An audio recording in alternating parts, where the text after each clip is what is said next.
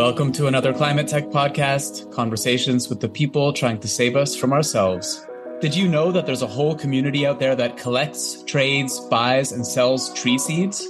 I didn't, so it was really interesting to talk to Blaine Pearson, who's just launched an app called Squiirrel, spelled with 2 I's, exactly for these folks. We talked about why native trees are crucial to maintaining biodiversity, last summer's wildfires in Canada, and the world's most important seed vault. I reached Blaine in her hometown, and mine for that matter, Toronto. I'm Ryan Grant Little. Thanks for being here. Blaine, welcome to the podcast. Thank you. Thanks so much for having me. I'm excited to be here. You've been working in stealth mode for quite a while, and finally, I think a couple of weeks ago, launched an app, came out of stealth, called Squiirrel with 2 I's. What is it? So Squiirrel is the love child of some research that was undertaken in partnership with Accenture in 2020, 2021.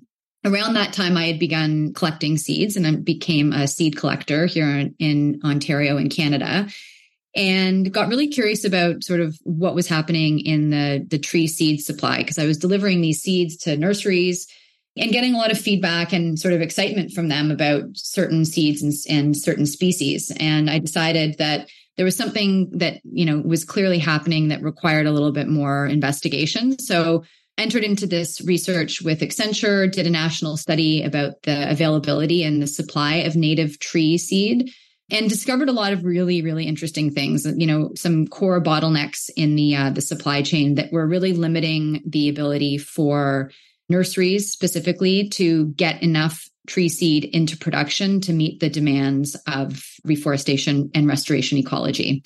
So Squiirrel, the app, is basically a digital tool that has been developed in partnership with the team at Accenture through a global grant.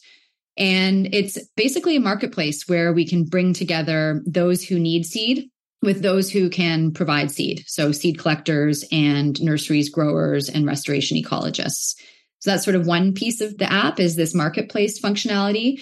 And the other piece of the app, which I think is probably in the long term even more exciting than the marketplace component, is the fact that we're developing the traceability of tree seed. So where seed comes from really matters. Seed is genetic material. And, just like you probably learned in like grade 8 biology, seed becomes adapted and trees become adapted to where they're grown. And as the climate changes and the changes to temperature and water intensify, it becomes increasingly important to know where a seed has come from in order to know where that tree should be planted in order to support its, survival in the future. So that's the other piece of the app that I think is really exciting, is that every collection that gets logged on the app is getting a digital token associated with it that allows it to be traceable throughout the rest of the supply chain. As someone who works in climate tech, I see a lot of company taglines, and I have to say, I find the clarity of yours very refreshing. Find seed, sell seed, grow seed. So I know exactly what you do. It's both descriptive and instructive at the same time. I'm curious about this world of seed collectors. I admit I don't know too much about this world and who these people are. Just bring us into this world, and who are these people? What motivates them? Are there big communities around this kind of offline already or in different places? Yeah. So, seed collection is something that I hadn't really spent a lot of time thinking about before I started doing it myself.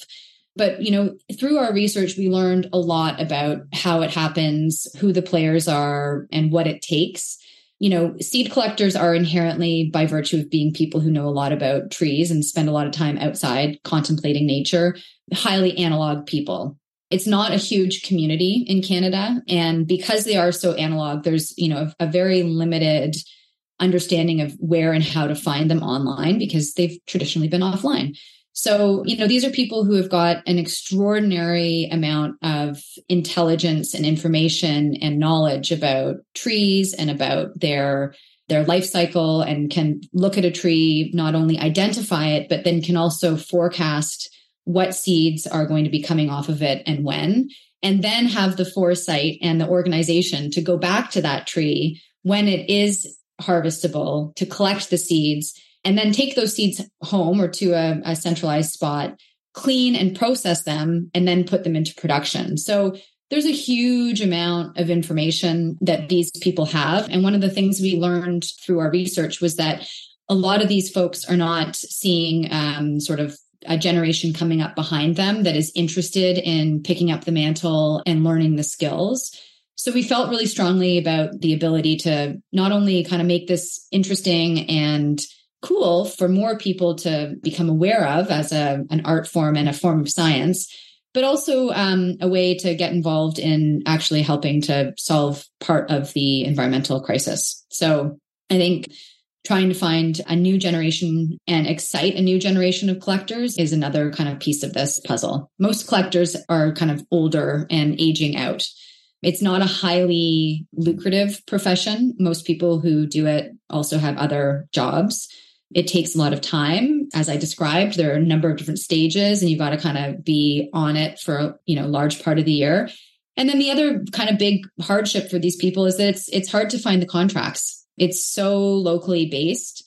Trying to connect with and see the demand for seed is really hard. And that's one of the things that we've tried to remove with the development of this marketplace, really pushing forward and allowing for demand signals to be visible to collectors much sooner helps evolve the supply chain in a more efficient fashion.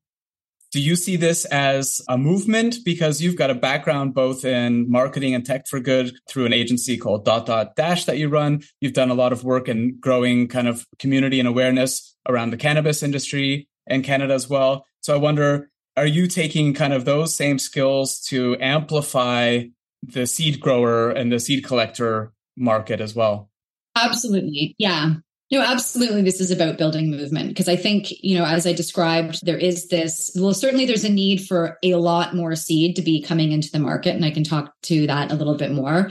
But a lot more seed is going to take a lot more people participating. And as I mentioned, there's a lot you need to know in order to collect seed. So I think one of the things we're seeing in the digital space is the development and the enjoyment and exploration of nature through digital tools, apps like iNaturalist and Seek that are allowing people to get out into the natural world and connect with nature through learning.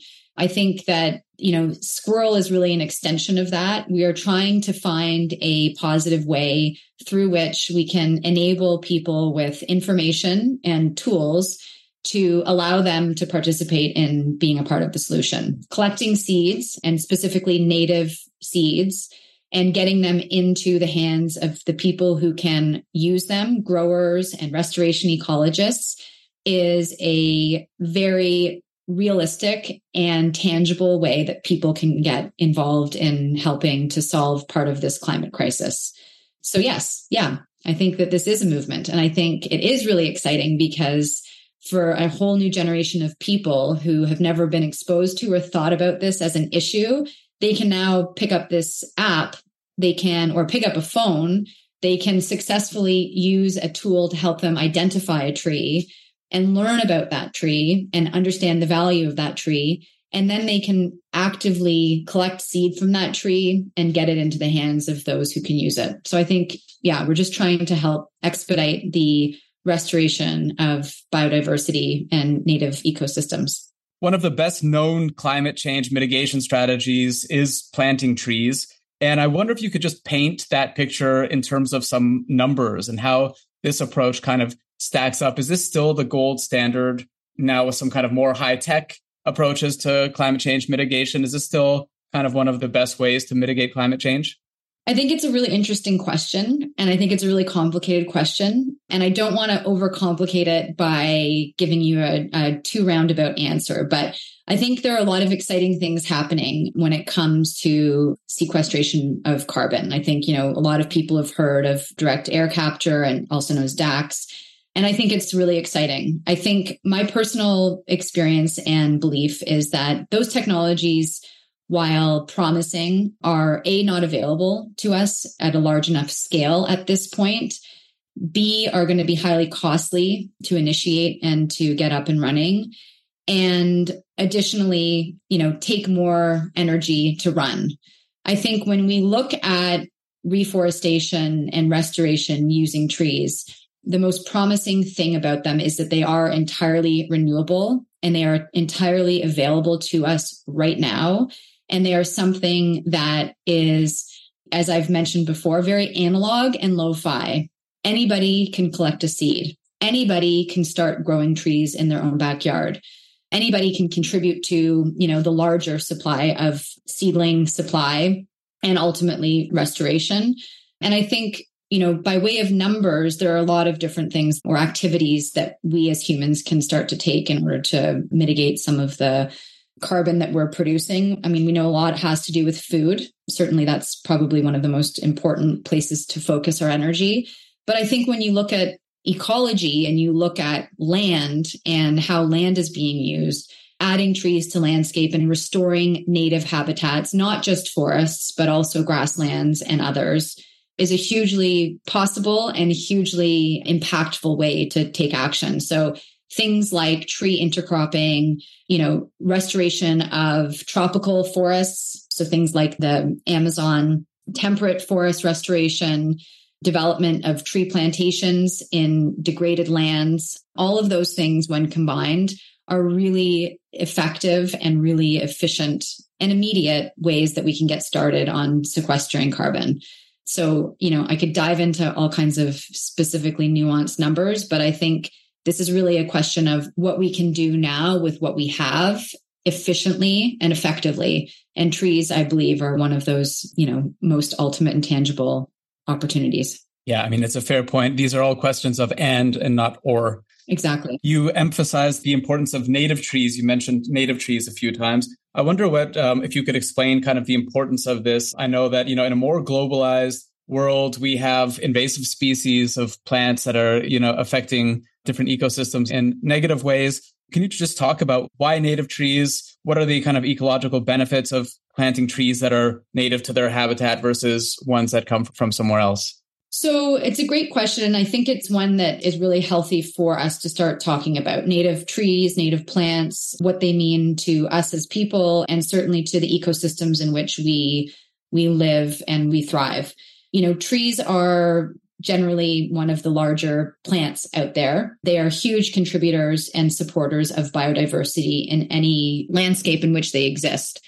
So ensuring that native trees, ones that are adapted to the local environment and not only to the conditions of the local environment, but also to the interplay of all of the animal life and wildlife and plant life that live within that web, are really, really valuable. And I think maybe I can give you an example of, how this can work and why native trees are more important and more valuable than invasives or non-natives.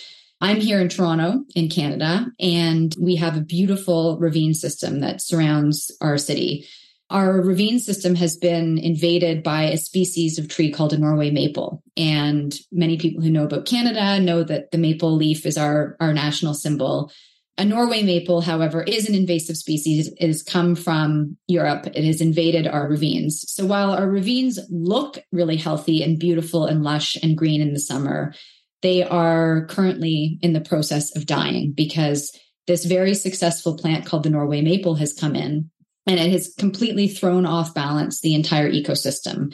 And how it's done this is that a Norway maple, because it's not from here and it is ecologically adapted to survive in another climate, leafs out earlier in the season than the native maples from Canada. So okay, you think that's not such a big deal. The leaves come out a bit earlier, but here's the trickle down. Here's how that impacts the rest of the ecosystem. So a Norway maple gets planted in the ravine. It leafs out sooner than the native species. Those leaves cover up the forest floor, which then limits the ability of all of the spring ephemerals, the early season plants that grow out of the ground and service all kinds of insects and pollinators and small mammals. It limits those spring ephemerals' ability to grow. And because those spring ephemerals don't grow, all of those pollinators and that whole ecosystem that supports, a bunch of pollination elsewhere in the ecosystem begins to fall apart. And when that begins to fall apart, I mean, we all know this trickle down or this knock-on effect, but it has much wider impacts. And because the rest of the ecosystem is dying and nothing is coming up underneath those Norway maples, their seeds are much more vigorous. They have taken over and spread all throughout the ravines. And while they look, quote unquote, healthy, everything else is dead. So I think that's a really kind of poignant example of how an invasive species can impact an ecosystem. And I think that kind of thing is happening on a large scale in ecosystems across the landscape around the world. And I think it's something that people need to be more aware of. And, when you see a healthy looking landscape that's green and lush, it doesn't necessarily mean that it's supporting the biodiversity that it needs to or that it should. Interesting. And I think these two things go hand in hand, biodiversity and native species. And healthy ecosystems are dependent on both of those things coming together.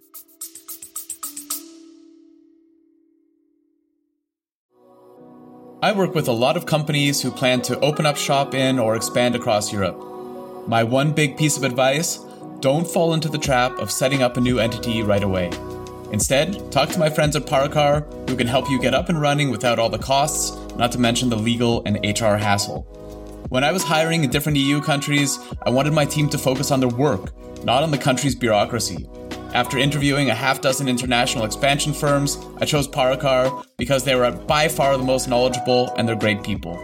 Whether you're a large multinational looking to expand abroad, a small business looking for the right talent, or a contractor, they'll sort it out.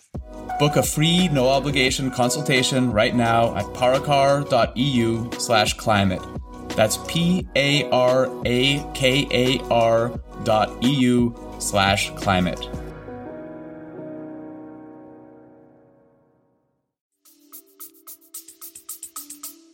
It's funny you say Norway because the only thing I know about seeds basically is that there's this vault called the Svalbard. I had to Google it. Svalbard Global Seed Vault in Norway, way up in the north. I think it's like the farthest north place that you can get a commercial flight was why they decided to put it there.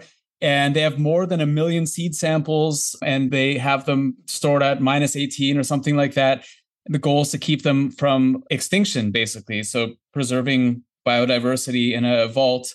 And, I think we think a lot about animal species when we think of extinction, but maybe less so about tree species. How vulnerable are tree species to extinction? It's a really good question because I think as we know, and as I've just discussed, like all of these pieces of the biodiversity puzzle fit together. So certainly, yes, animal species are connected to tree species. And as we're seeing a collapse in biodiversity, and particularly for animals and insects and pollinators, we're also seeing that similar collapse in tree species. So globally, 1/3 of tree species are marked at risk. So 33% of the species of trees on Earth are at risk. Here in Canada, we've got 24% of our tree species that are at risk. Most of those are in southern Ontario and southern BC. But it's alarming, right? Because losing these species means that we begin to lose entire ecosystems. And when we start to see this knock-on effect and this interrelation, entire, webs start to dissipate and break apart and ultimately die. So that's another reason why with squirrel, we've focused on native tree seed, because we recognize that is a building block and a cornerstone of a healthy ecosystem. So ensuring that we preserve and conserve native tree seed ensures that we help support the ecosystems and the ecosystem services that support wildlife as well as other plant life. Canada's been devastated this past summer with multiple, hundreds or maybe thousands of wildfires stretching from Nova Scotia, Quebec, all the way west to British Columbia. It's been absolutely devastating. And I wonder if you could just talk a little bit about kind of the state of play in Canada right now, in terms of people's attitudes toward climate change, in terms of some of the interventions that are happening, maybe in the kind of climate tech space there. Just, maybe set the stage a little bit about what's happening in Canada. Yeah, I think this has been a really sort of eye-opening year for people all around the world. I think we're, as we sink deeper into the tangible aspects of this crisis, it becomes much more real for us on an individual human level. Certainly the wildfires that we've experienced in Canada, all across Canada, there were more than 6,000 wildfires here this year. I couldn't quote to you exactly the amount of landscape that was affected, but it was huge. Many lives were lost. Many people were impacted in terms of having to evacuate. It became really real. I think for all of the darkness and the sort of hardship that has been experienced, there's also the flip side to great work that's underway and that's kind of pushing us forward and allowing us to see where we can go from a solution standpoint. I know that here in Canada, we've got a program called 2 Billion Trees Initiative that our federal government has pledged to plant 2 billion trees by the year 2030. So that's a very active file within our federal government. Lots of amazing work happening there to get more trees in the ground across the country and to support the expansion of the supply chain. There's also really great work being done. You mentioned Svalbard earlier. We have a tree seed bank here in Canada called the National Tree Seed Center. It's based out in New Brunswick. They're doing all kinds of incredible work to support and study the various species and ensure that from a genetic standpoint, we've got the resources available to us and the seeds available to us to continue to, mitigate this risk of biodiversity loss. And then there's really amazing work happening here in Canada, specifically from like a climate tech standpoint around, all sorts of aspects of the supply chain. I mean, Squiirrel is definitely playing in that very earliest phase of the supply chain with the seed piece.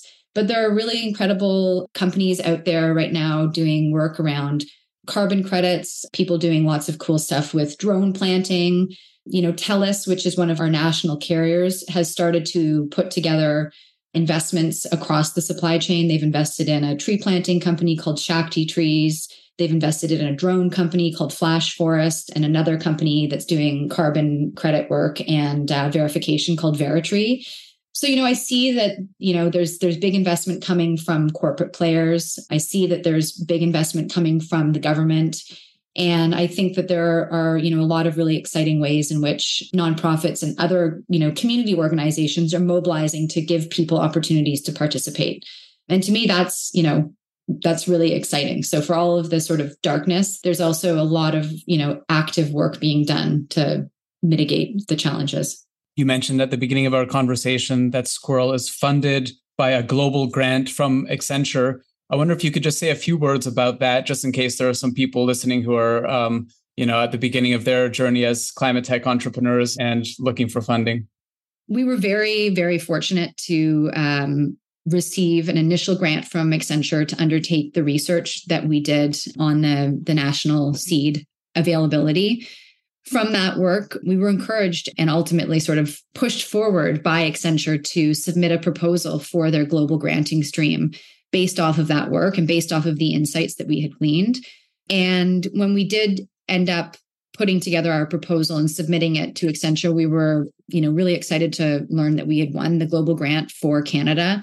And they have been simply incredible partners to us, throwing all kinds of resources against the development, not only of the technology, but also the go-to-market strategy and communication support of this project. They also brought in the team at Amazon Web Services or AWS to help support with some of the back-end technology to support the tool.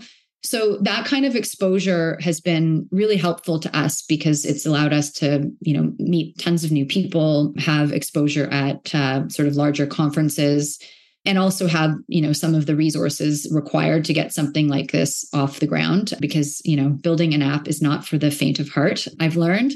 So having the support of a larger player and also the lent legitimacy of a name like Accenture or AWS has been really exceptional for us in terms of opening doors and allowing people to see that this is, a real solution and something that has possibility in the market.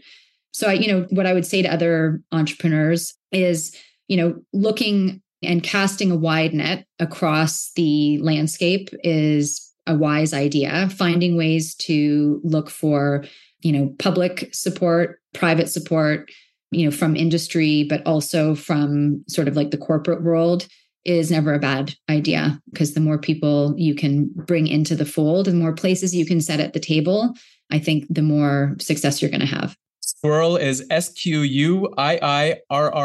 Squiirrel. What's the best place to find you online, Blaine? You can find us at squiirrel.com. And yes, thank you for pointing that out. There are purposefully 2 I's in Squiirrel. Partially that's a happy accident that allows us to have easier access to that URL. But I think we've also had some fun with it because 2 eyes are better than one when you're looking for seed. And we've also learned that there's a way of seeing that incorporates indigenous knowledge and wisdom that's called two-eyed seeing, where you look with indigenous wisdom at the landscape and at the earth, and you combine that with the other eye of seeing of sort of Western civilization. You bring those two pieces together. It's called two-eyed seeing. And I think it's something that we are actively working to embrace in our approach, recognizing the value and wisdom that is brought to table by Indigenous peoples around the world when it comes to restoring and healing our earth. That's a great place to leave it. Blaine, thanks a lot for this introduction to the world of seeds. Thank you. Nice to meet you. Thanks for listening to another Climate Tech podcast. It would mean a lot if you would subscribe, rate, and share this podcast. Get in touch anytime with tips and guest recommendations at hello@climatetechpod.com. Find me, Ryan Grant Little, on LinkedIn. I'll be back with another episode next week. Bye for now.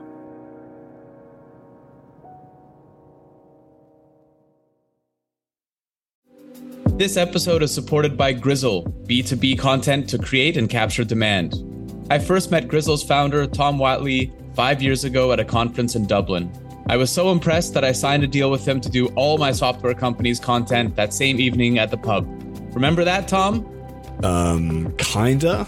And they're still doing it 2 years after we sold the company because the new owners love Grizzle as much as I do. If you sell B2B, book 30 minutes in Tom's calendar at grizzle.io/climate. That's GRIZZLE.io/climate.